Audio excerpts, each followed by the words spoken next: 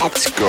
You're listening to Making Data Simple, where we make the world of data effortless, relevant, and yes, even fun.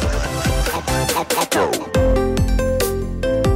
Hey listeners, welcome to Making Data Simple. Al Martin here again. As always, we would love to hear from you. And if you'd like to give us some information, just hit us on almartintalksdata@gmail.com. We do listen, we do take action. And again, please reach out to us.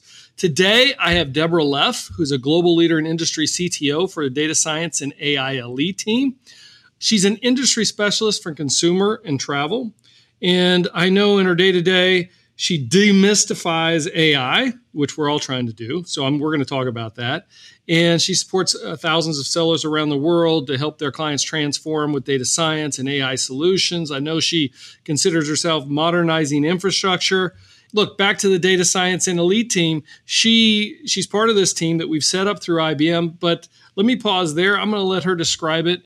Hey, Deborah, welcome. Thank you for being here. Well, thanks so much for having me, Al. It's a pleasure to be here. I can definitely step in and describe the mission of the data science and AI elite team. Our general manager of IBM Data and AI, Rob Thomas, had the great foresight, probably about 2 years back at this point, to set up a dedicated team of data scientists to work very closely with our clients at IBM's investment to help them be successful with data science and AI agendas. And this has been incredibly successful. We started with just a few data scientists. We're now over 100 data scientists worldwide.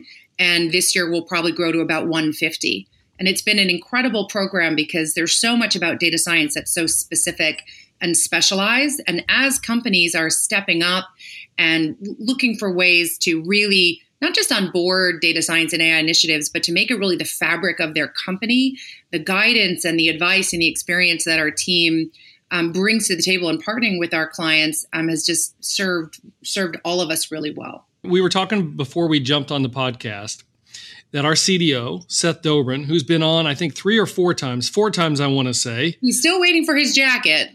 Yes. So you knew. And I owe him a jacket. We'll get him a jacket. So he said, we had to have you on. He said, you're the best. So tell us why you're the best. He said, you have got to get this woman on now. So that's what we did. I've always loved transformational technologies. I've spent my entire career doing something transformational. And the power that data science and AI projects have and the impact that they're having is, to me, just, I think you see this type of transformation once in a lifetime. And I can't tell you how happy I am to just be in the thick of it. Seth recruited me into this role. I had come from sales positions as a VP of sales, as an individual contributor, and anywhere on that continuum. And, moving into a role with a CTO title was very daunting for me. And I think there's a lot of studies that will say women don't actually go after jobs unless they match the requirements 100%. And Seth, who's an incredible supporter of diversity and inclusion, was really the one who said, Deborah, you are right for this role. You need to step into it. And it was really his confidence and encouragement that was the real reason why I took that leap. Here's my first question. What does the data science elite team actually do? Now, I know I got Seth comes in here, he gives me one version, but you've got an eye on exactly what they're doing every day in the trenches, where they're making a difference. What do you guys actually do? So what I do, I'm not a data scientist on the data science elite team. I'm one of the industry CTOs. So my job is slightly different from the role of the members of the data science and So AI. hold on, let me make sure. So you've got this team is meant for the customers, and we help customers deploy and figure out how to best leverage or get business outcomes with AI. A lot of what people ask us for is actually not AI. A lot of what people are asking us for could be just good old fashioned advanced analytics. But it doesn't matter what it's called. What matters is people all across the business are starting to get really creative with how they can put data to work for them. So we always start with, what are you trying to do? If you had a crystal ball that gave you an answer to a question today that maybe you wouldn't have for a week, a month, 6 months, or a year, that might change what you're doing today, what would that question be? What would that answer? What would you want the data to tell you in advance? And that is just sparking so much activity. So sometimes it comes from IT. It's something large and transformational. In retail, it could be something related to supply chain and optimizing the way you're planning inventory or the way you're delivering inventory into physical retail stores. It could be predicting what demand is going to be so that you can optimize for not having too much inventory on hand, but yet not stocking out. What do the industry CTOs add that the data scientist, whether it's a clicker or a coder, doesn't have in terms of expertise? Our job is to really make sure that we understand all of the use cases that are, things that we've done or things that the industry or market is doing, really becoming experts on what are the best ways to apply machine learning and AI within specific industry segments, so that as we work with the field and with all of our customers around the world, we can have those conversations with the C-suite, with leaders and executives across the business, and help them understand what might be the best investments based upon what they're trying to do at any given point in time.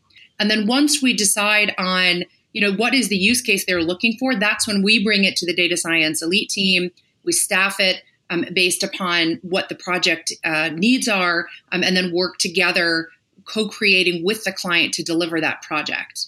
What are the most successful engagements that you usually see? I got to believe that ties into demystifying AI. Successful projects have many different elements. The first and foremost is executive sponsorship, because I don't think that going into working through these projects that people necessarily have an appreciation for how painstaking they are, right? There's all sorts of successes that are being touted and hyped up in the media that make it seem like this stuff is magic, but it's not. This is a very sophisticated, mathematical, scientific process that needs time and iteration. And a lot of projects that quote unquote fail really just pull the plug on them too quickly because somebody who didn't understand the science that goes into it pulled the plug on it too quickly. So that executive sponsorship and the understanding that it is a painstaking process and that it needs time. We take a look at the parts of the process that take longer than they need to or longer than they should because maybe open source doesn't address certain gaps. And we're looking to address those with tools and technology. And that's very important. It's a very important element that we're bringing to the market, that we bring to life through that DSC engagement, because we let people live that firsthand to see where our capabilities can have an impact. I get with a lot of clients and, they want to get this model in production immediately.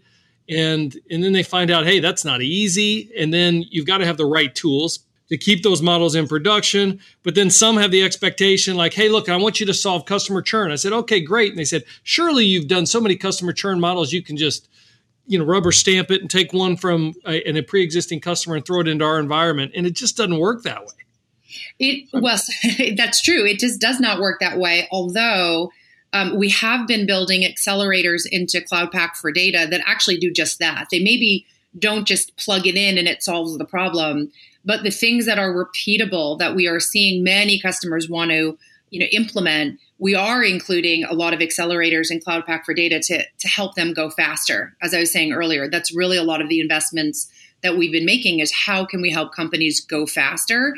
But even with that accelerator, you are going to customize it and make it your own. And that's part of, the beauty of what data science and AI does for each individual company becomes part of your competitive advantage. And the way that you implement those things becomes very unique to you as a company.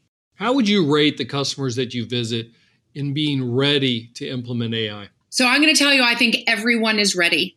I think if you can articulate a business problem, you are ready.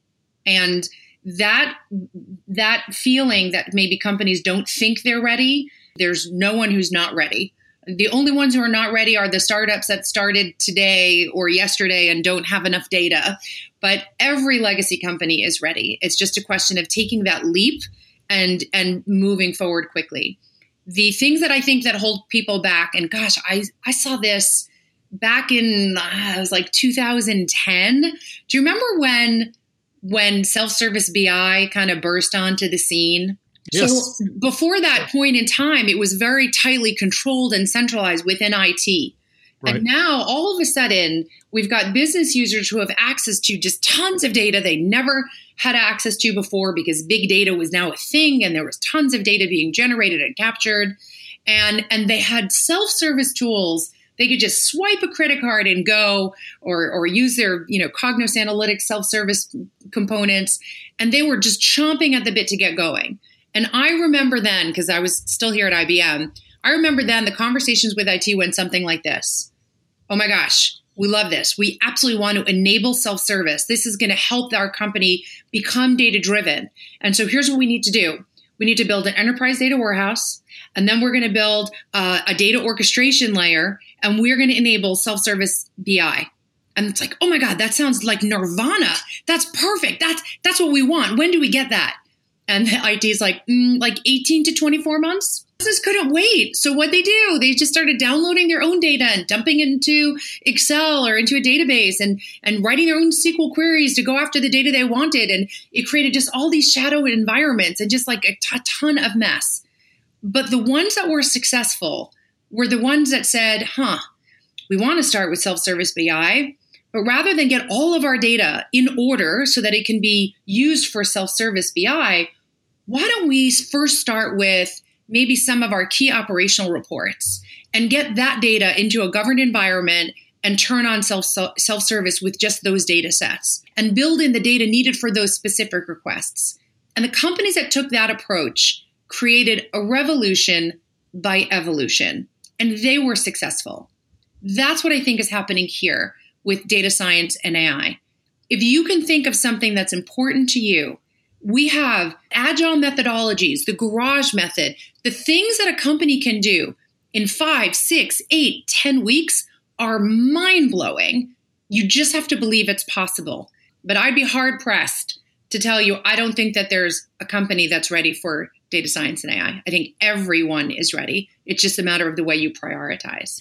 So I love your answer. Here's what I heard you say. Look, one way or another, you're ready. You may have to start off small. You may have to start off with a specific use case. You may have to start off with a specific data set, but you can still find value, make value, and grow from that point forward if you do it right. Exactly. And analytics begets analytics. So as soon as you do one thing, no matter how small, when you see the result, it just lights the organization up. And suddenly, now the ideas are absolutely firing. That's one reason why we went to this microservices architecture, to help promote kind of what you're saying. Because we do find today that clients have data in all kind of disparate locations and silos, et cetera. So we've created this hybrid architecture so you can separate compute and storage as you want to, keep hot or cold data. You can do data virtualization, leave data in some of the repositories you have today so you don't have to move it. You can leverage it where it sits. We'll have a knowledge catalog across all those different data sources. So there's no reason, to your point, that you can't get started at ASAP. So I will tell you the biggest reason that I think that holds companies back, and I think that is because we've been trained. And I have an article up on Medium called AI Demands a New Perspective. But we have been trained for so long now that when we think of innovation, we think, okay, we're at version 10.2. What should we be doing in 10.3? What is the incremental improvement that we could deliver in a reasonable period of time? And we have been living like that for decades at this point. Think about what you want to be delivering if you were starting from scratch today in a new company or a new business, or how would you design it today? You would actually map out something that could be achieved, not because you took the legacy and you just kept cranking away and stretching it and extending it, but because you actually took the leap forward, modernize a legacy solution so that you could infuse it with AI processes. Can you give us an example of a client reinventing themselves in the manner you just described? Yes, actually. I'm going to use this example because our listeners can go out to YouTube and they can search for this and see a complete video about this. But American Airlines created a dynamic rebooking application.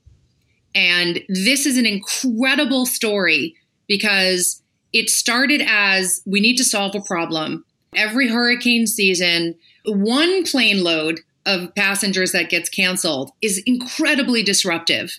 When it's a day or two across multiple airports and multiple cities and across a region, it wreaks havoc. They can't avoid the cancellations when there's a hurricane. It's not safe. But what they could do is they could use AI to predict what would be the best possible rebooking situations. These are large legacy systems, but they took the approach, let's go into a clean room and design it as if we can design from scratch. We put resources from both IBM and American Airlines into the same room to co-create. They built that application in a number of weeks, and then they launched it.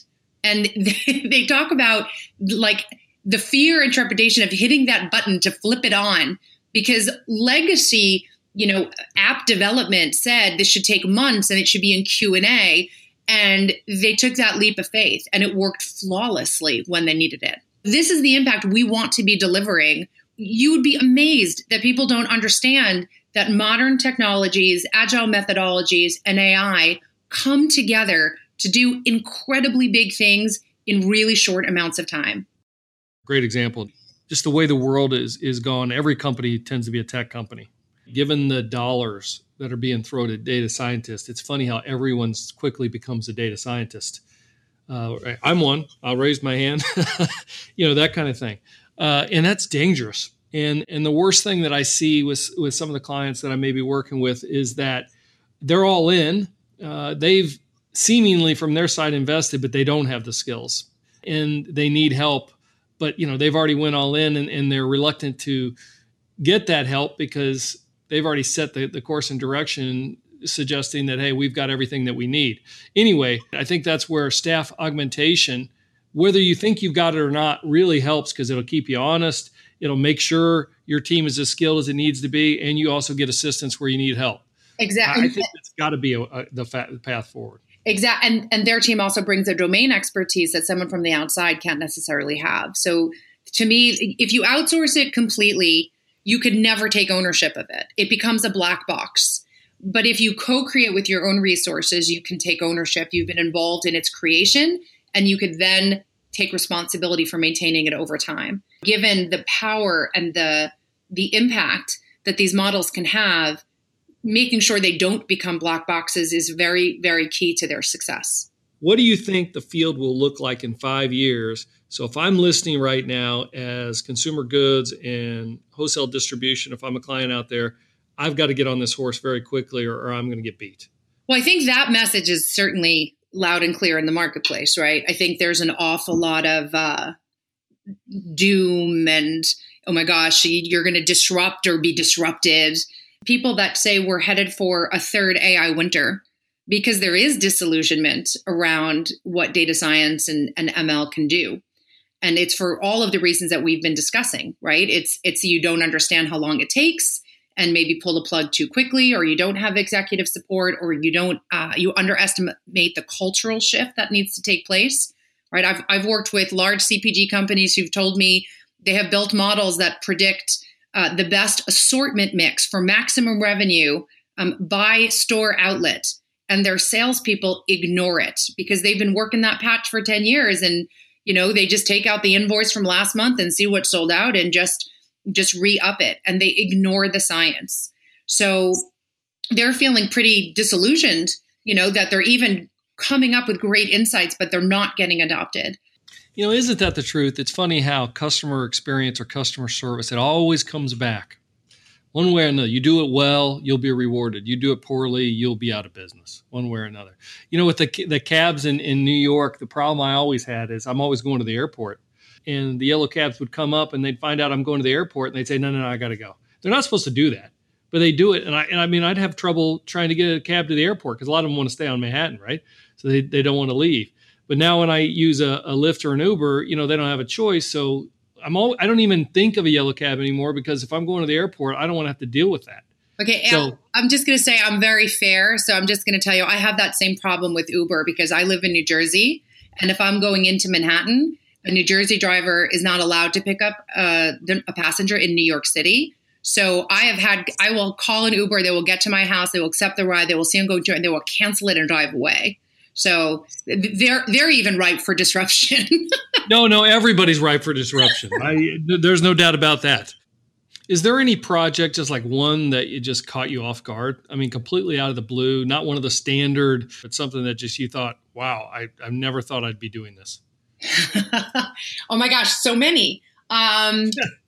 Yep. So here's a crazy idea. We had a business leader for a cleaning products company tell us that they use a stabilizing product in order to prevent this cleaning product from evaporating. They use the same amount of stabilizer because they don't really know how much to use, but they know how much they need in order to be 100% certain that every single customer has the exact same experience and nothing has evaporated. So they know they're over-rotating on using more than they need to. But if they could predict how long that product was going to be on a truck and what the weather outside was likely to be, they could actually optimize the amount of stabilizer they use and save millions of dollars. That's a project that I wouldn't have seen coming. There's got to be a lot of similar scenarios like that. Anyway, that's pretty cool. Well, it's not dissimilar. This one is actually a small craft beer company that was having challenges that when they were filling the bottles, it wasn't filling the bottle to the appropriate amount. And they used an ML model to figure out how they needed to adjust. And it turned out that it was one of their recipes had a specific ingredient in it that was causing it to need a little bit more product in it than the other products. I mean, the things that you learn as you go along are better in your business. Even if you didn't get that model in production, I think AI has a profound impact in just working through the implementation itself. Analytics begets analytics. Analytics begets analytics. Okay, that's a perfect scenario to stop on. By the way, you're very well spoken, ton of energy. You should have your own podcast. You probably should just have this one. I'll just give it to you. So thank you very much. But I always like to get a little bit personal to end. Won't get too personal. What do you do for fun? So for fun, I love nature photography. I travel all around the world to meet with customers and prospects and people that just want to talk about data science and AI. I use all of my frequent flyer miles to travel to really far-flung destinations with my family and my camera, and love nature photography. Where can we go view that? Do you display it anywhere, or is this only for you? No, it's actually, I have a personal Instagram account that you can actually see. It's just Deborah.Leff on Instagram, and you're more than welcome to come check it out. You ever been on a safari? I have. Oh, and I bet you got some pictures of that too? There are on the feed. I really just use it for nature photography, but you will get to see all sorts of images from around the world. Who is your number one role model not related to you? Who is my number one role model? Oh, God, I'm not allowed to say Seth Dobrin, am I? No, don't say it. He just gave me a big head. Do not do that to me. Okay, but I have learned so much from Seth. I'm sorry. I really have. I threw up in my mouth just a little bit. Sorry. Tremendous amount. So you're going to go with Seth, really? Yes, I am. All right. I noticed in your background, you don't have a data science degree. You don't have an engineering degree. How have you been able to do what you've been able to do? Because now you find yourself as, an industry CTO. So first, Al, I'm going to tell you that I hope you and our listeners will head on over to LinkedIn and connect. I have an article on my LinkedIn that I wrote last year for International Women's Day. And I'm trying to pull it up real quick because I want to quote something. There was an author who said that if you learn an hour a day, I'm going to probably mess this up, so please forgive me, within like a couple of years, you will become proficient in that subject. But like within 4 years, you will become an expert. And within 8 years, you'll be one of the best in the world. There's nothing I want to do more that in that hour a day than learn these topics and these subjects for this job role. And so I may not have a degree that I would have attended for a finite period of time at a specific institution. When you're committed to something and you want to know the subject matter as much as you can, you go out and you find those resources that can educate you, and you write your own curriculum. A lot of women come to me, younger women, that say, I think I might need to go back and get an advanced degree in order to do what I want to do. And my advice to them is you create your curriculum. There are so many resources. There's Coursera, there's O'Reilly, there's master classes. There's nothing you cannot learn if you set your mind to it. Wow. I'm gonna end there because I don't think we can better that. You are fantastic. And where I will reluctantly, but I've got to give Seth full credit, is that he's got a great read on strong leaders and those that will also be great on a podcast, because we're looking for inspiration here, and certainly you give it. So, by the way, I got to recruit you or something. You are absolutely fantastic. Thank you so much for being here. I think the listeners are going to take a ton from this. We may even have to make this into a two-parter. I learned a lot. Before we close, where should our listeners go to learn any more about you? We got your Instagram, I think it was. Connect with me on LinkedIn. I'm constantly posting some thoughts and commentary on things that are going on in the marketplace. It's a very easy place to connect. We'll put it in the show notes as well. Again, Deborah, thank you so much. I appreciate it. Thank you so much for having me. Listeners, take that. Until next time, I'll see you on the podcast, guys. Thank you. Thanks for listening to the Making Data Simple podcast, where we make data fun. Be sure to visit IBMBigDataHub.com/podcast to access the show notes and uncover even more great episodes. Remember, the views expressed here are those of the host and its guests, and do not necessarily represent the views of IBM. Until next time, Let's go. over and out.